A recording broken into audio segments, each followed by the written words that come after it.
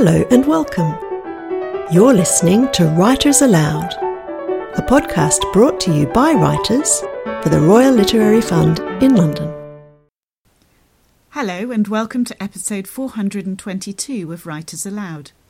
In this episode, the third of a four-part series on the theme My Favourite Book, we hear from Royal Literary Fund Fellows about what makes particular books special to them, from subject matter and style to larger-than-life characters and those all-important opening lines. Often the stage in life at which someone encounters a book can have as much to do with its importance as its subject matter. For Jackie Wills, this was very much the case with the childhood classic Amelia Ann Goes Digging by Lorna Wood. I've just always loved it. And I don't really know why, as a child, I was so attracted to the book and why it stayed with me so much. I mean, possibly because it was, one of the first stories that I had, and it would have been read aloud to me. And my writing in the front of the book shows that I wasn't writing fluently then. I got 4 out of 5 letters of my surname right, but the others I didn't. But I think it's that archetypal dream of discovery that children have. It's a natural instinct, isn't it, to want to find out. Obviously, that's how we learn. I think also the idea of other places, which, in 1960 anyway, would have been even more appealing and strange. The idea of Australia was astonishing. It really literally was the other side of the world.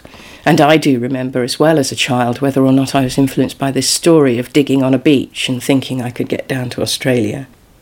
That sense of identification and recognition can be key to forging a lasting relationship with a story. John Crowley's Little Big had this effect on Becca Heddle, despite the fact that the subject matter is somewhat removed from daily life. It's American, which is perhaps a surprise to me. I don't think I'm a huge fan of American fiction, but it's set around and in an architecturally implausible house called Edgewood, which has been built as a kind of sampler showing off many different architectural styles, and whose inhabitants' lives are intertwined with the little folk, their fates interlink to make one great tale, which is always mentioned with a capital T. Features of it? It has Ovid-style metamorphoses, fairy bargains worthy of traditional stories, a changeling, a memory palace, theosophy, a mage, engineering. It has sex and drugs and dreams. It has the country and the city and the romance of both of those. It deals with hard times economically and emotionally, and is full of human frailty and strength. There's something new in it at every stage in my life that I've read it. Some people might argue that none of the characters is truly despicable. But I think that's something that I like about it. You can understand where they're all coming from, though many of their actions are questionable. And I think that's a worldview that chimes with me. Overall, I think the thing that makes it chime repeatedly with me is the fact that although it is in many ways reflective of traditional fairy stories, and it has fairies and all sorts of craziness in it, that it's set very much in a world that otherwise we can recognise, and that feeling of wonder being just around the corner. Sometimes being familiar with the setting of a book can create a powerful connection between writer and reader. John Hornburn's The Gallery, which depicts post-war Italy, very much struck this note for Ian Thompson. What I love about this book, I know Naples well. I've lived there. And this book unfolds in this shell-shocked city during the Second World War, where Burns himself actually served as a military intelligence officer. So in this great tangled wreckage of this great southern Italian city, this kind of ragamuffin capital of the Italian south, we see in this city the kind of moral the material ruins of Nazi fascism. Burns arrives there just after the Germans have left. He arrives there and forms this kind of very, if you like, romantic vision, I think, of Italy, which he then contrasts throughout the book with the moral bankruptcy, as he sees it, of American culture. So in a way, Naples changed John Burns's life, and the gallery was, I think, intended at least in part as semi-autobiography. So when I read this book, and I know a little bit about John Burns's life, I read this book as a work of fiction, but as primarily a sort of memoir. For other fellows, it is the fact that a book is unusual, that it swims against the tide, that makes it special. Robin Marsack was very struck by May Wedderburn Cannon's memoir of the Great War, Grey Ghosts and Voices.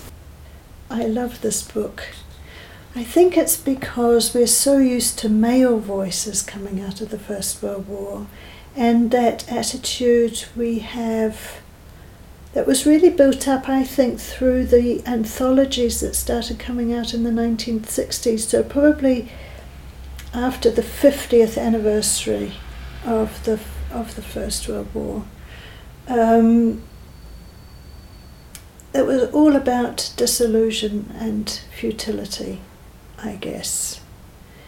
And here is somebody who's got a very different attitude to the war. So it was published posthumously, and there's a preface by Basil Blackwell, the bookseller, who had also published May Cannon's poetry. And he calls her a natural but untutored scholar, a mountaineer, and in practical affairs resolute and able. Well, he says later on in the foreword that she was also a poet, so you want to add that into the mixture. And the title, Grey Ghosts and Voices, comes from a poem that she wrote after the war. And there's a few lines from that I'd like to quote.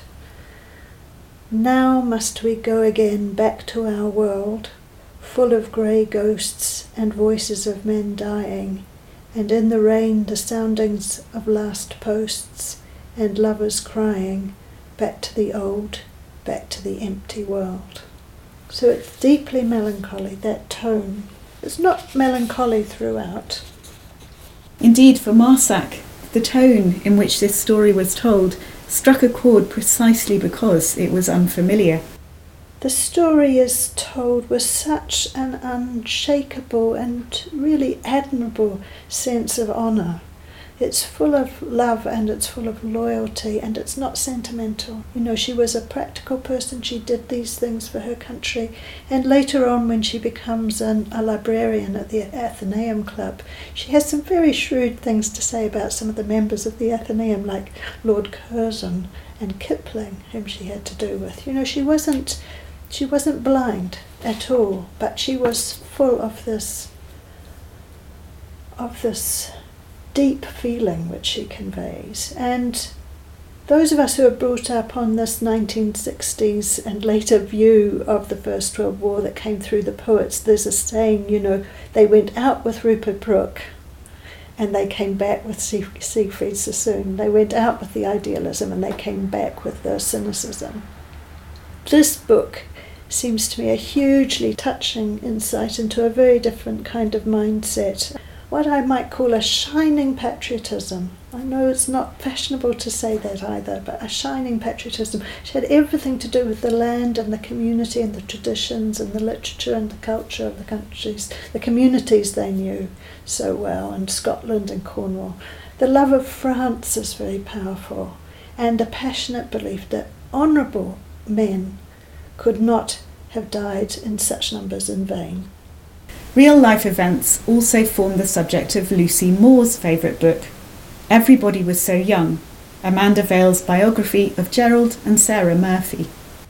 Everybody Was So Young is a shining example of how sometimes real life is more interesting, or certainly as interesting, as the fictions that people create around those stories. Gerald and Sarah Murphy were the people that Fitzgerald based The Divers in Tender Is the Night on, and they were both inspirations to and kind of protectors of a whole generation of writers and artists of that period. Friends with Picasso, they painted the screens for the backdrops of the Ballet Russe. They had this house called Villa America in the south of France, and it was from there really that Americans first discovered the south of France in the 1920s, and it was kind of because they popularised it that people started going to the south of France in the summer. Previously there'd always been convalescents going in the winter for the gambling and stuff, but it was a winter season thing. They made it into a summer thing, and because of them it was immortalised in Fitzgerald and Hemingway and all these various American writers. Their own life story is really moving. They had 3 children, one of whom died of tuberculosis, and it's just as moving as any novel could be. And I love that sense that it was like seeing the photograph as something real and beside the artist's portrayal of it. And I loved the fact that the two were connected, and I find it very inspiring. It's a lovely book. He was an artist, and they're described so well by both in their own letters and in these books of fiction about them. And what Amanda Vale did brilliantly was bring that together to create something that was better than just the story of their lives, and hugely instructive when you read again the books about them. But fictional characters can be every bit as fascinating, if not more so. For Stephanie Norgate, it is Jane Austen's portrayal of Anne Elliot that makes Persuasion a lasting favourite. Like many of us, she made a decision when she was young, which she longs to undo. Persuaded to be prudent, that is here, class and money conscious, by her mentor Lady Russell and her father Sir Walter Elliot, 19-year-old Anne broke off her engagement to Captain Wentworth. 8 years on, she lives with that regret. Anne's chances of happiness are limited by life with her narcissistic, cold father and elder sister. She's a middle, unmarried daughter enduring loneliness with no prospect of change. Austen uses locations very skillfully to take Anne on an emotional journey. She's forced to leave her home, Kellynch Hall, because of her father's debt. We like Anne immediately, because she wants to retrench drastically on their expenses in order to pay creditors, something which her father and sister refuse to do. And it's Anne who visits neighbours and villagers to say an embarrassed goodbye, while her father and sister avoid it. It's these small moments of integrity that mark out Anne's heroism, being true to appointments and friendship, resisting the calls of status. Marriage to Mr. Elliot, Anne's third suitor and the heir to Kellynch Hall, could sort out the family problems of inheritance. But Anne resists him because of her love for Wentworth, even though she doesn't know if it's returned. Throughout the novel, class and privilege are seen as barriers to communication, love and truth. We move from coldness to warmth, to passion and longing, to happiness, and pass through a characterscape of alternatives that enhance the satisfaction of the ending. In fact, the novel has contemporary concerns. Austen values emotional truth over celebrity wealth and narcissism. It's through Anne's father's loss of money that Anne is forced on her journey to freedom and has to leave the gates of the big house and find intimacy. I love the weaving of these characters and landscapes that reflect on the past, yet show a present emotional journey. But it's not simply admirable characters who win our hearts. Elizabeth Strout's formidable Olive Kitteridge has been a lasting source of inspiration for the writer Pippa Little. Olive is in many ways an anti-heroine, anti-literary, very unlikable, often angry, sometimes cruel, definitely not a nice woman. On the face of it, she seems to have a pretty comfortable life. She's an ex-maths teacher, her husband is a pharmacist, and they have good standing in their rather claustrophobic but secure coastal Maine community. However, the blackness in her makes Olive often restless and desperate and harmful to those she's close to. There isn't anything that's comfortable about her. Strout captures this beautifully. And yet nothing is that simple. She is very vulnerable and damaged herself. I think this is a magnificent portrayal of a womanhood in which even the most fortunate experience themselves as being pinched in unable to even know what they really want, far less how to go and get it. Olive rings very true to me. I've known several women very much like her. And Strout gives her the space in this book she is denied inside her own life.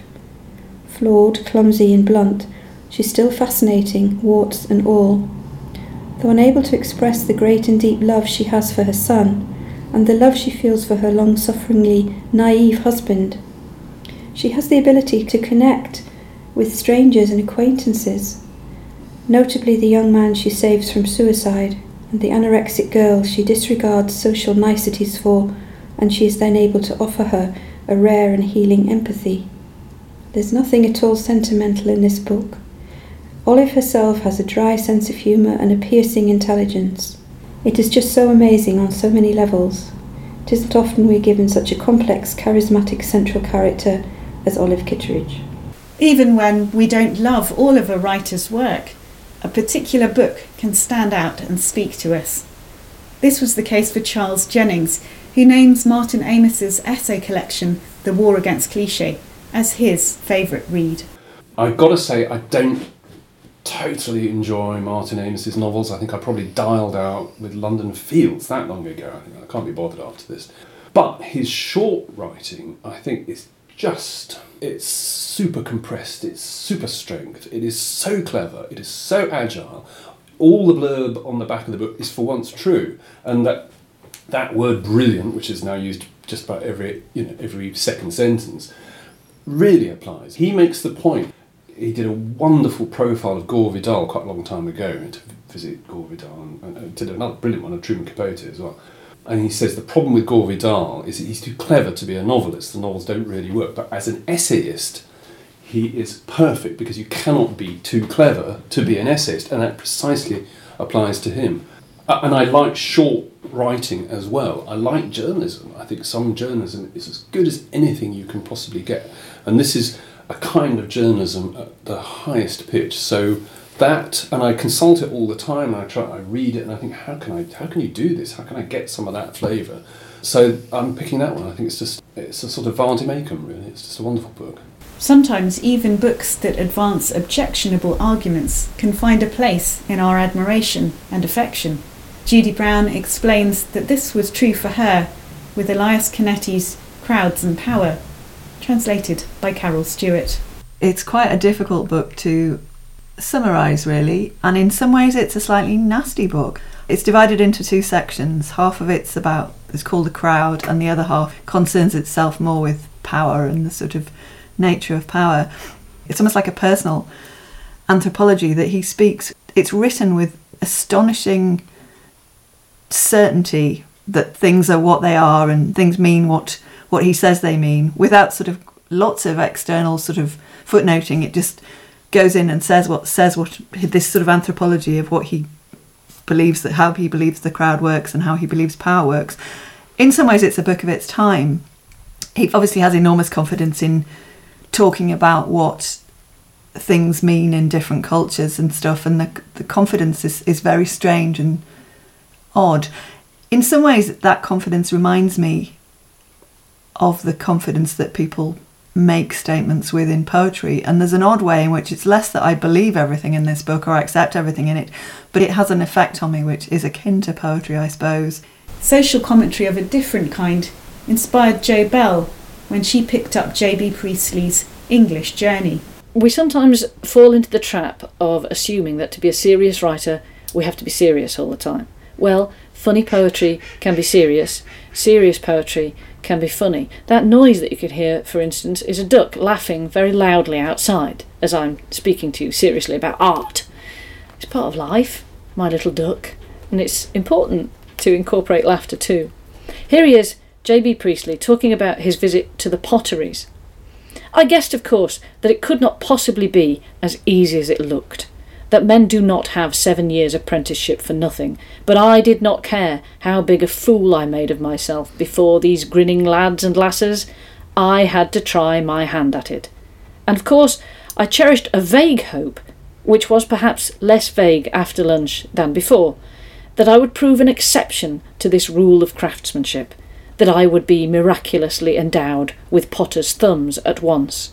he talks about it in that way, so that he's leavening the serious message of the book, which is that people in England are not being looked after properly and that the working people are being overlooked, with the genuine humour of the moment, with the silliness of it. And he says in that passage about the potteries that he's kept on cherishing this wild hope. So the reason I come back to this book again and again is that it's true and it's serious. It makes many comments on the state of the nation which are still horribly true now and come round in cycles again and again and again. But he does it in a true voice of the North, and he does it with flashes of wit and humour which carry the reader through and deliver the reader again and again to the points that Priestley wants to make. So it serves to remind me that wit can be a spotlight and is a precious part of human communication. The interplay between humour and suffering is a strong thread in several other writers' favourite works too.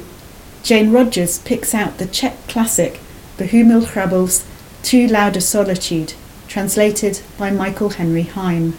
It's one of the most brilliant books I've ever read, I suppose because it manages to be both funny and incredibly moving, because of course the backdrop to it is oppression, political repression, and the fact that this character is living in a society where books are forbidden, and the fact that this kind of poetry and a kind of sense of the absurd and this colourful world is created in this very unpromising environment of a cellar, I find incredibly beautiful. And one of my first short films was inspired by an episode in this, so it has influenced me a great deal.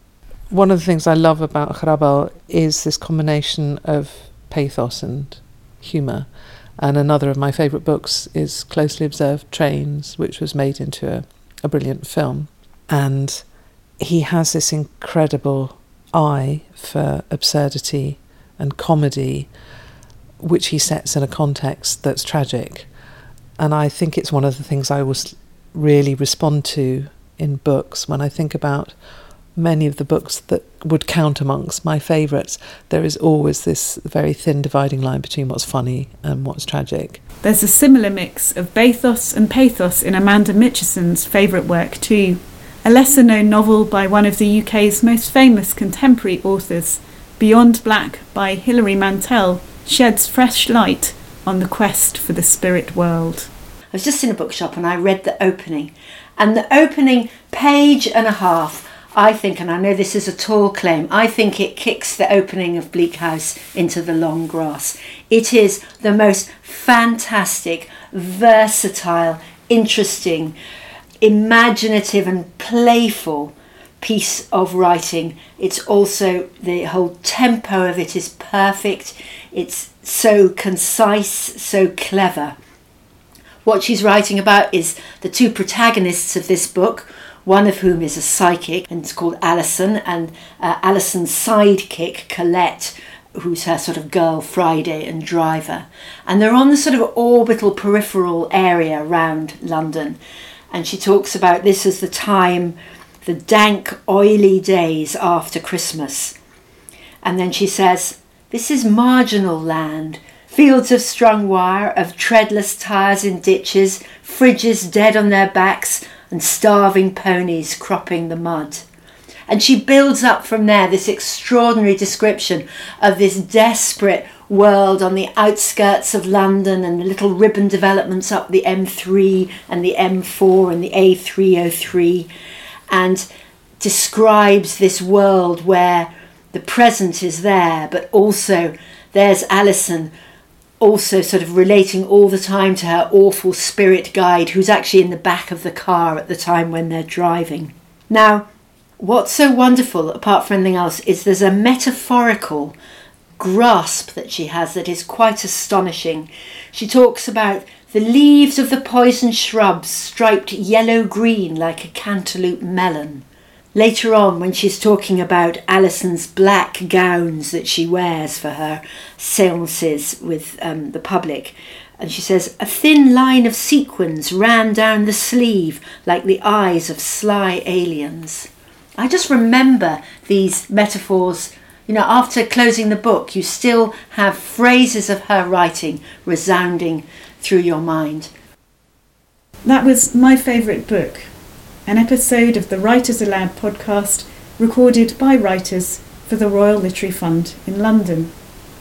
The writers featured in this episode were Jackie Wills, Becca Heddle, Ian Thompson, Robin Marsack, Lucy Moore, Stephanie Norgate, Pippa Little, Charles Jennings, Judy Brown, Jo Bell, Jane Rogers and Amanda Mitchison. You can find out more about these writers and their work on the Royal Literary Fund website. And that concludes episode 422, which was recorded by the Writers Aloud team and produced by Anne Morgan. Coming up in episode 423, Gwyneth Lewis speaks with John Greening about the unpredictable inspiration of a self-described odd mind and writing about her astronaut cousin. We hope you'll join us. You've been listening to Writers Aloud, a podcast brought to you by writers for the Royal Literary Fund in London. To subscribe to podcasts and to find out more about the work of the RLF, please visit our website at www.rlf.org.uk. Thanks for listening.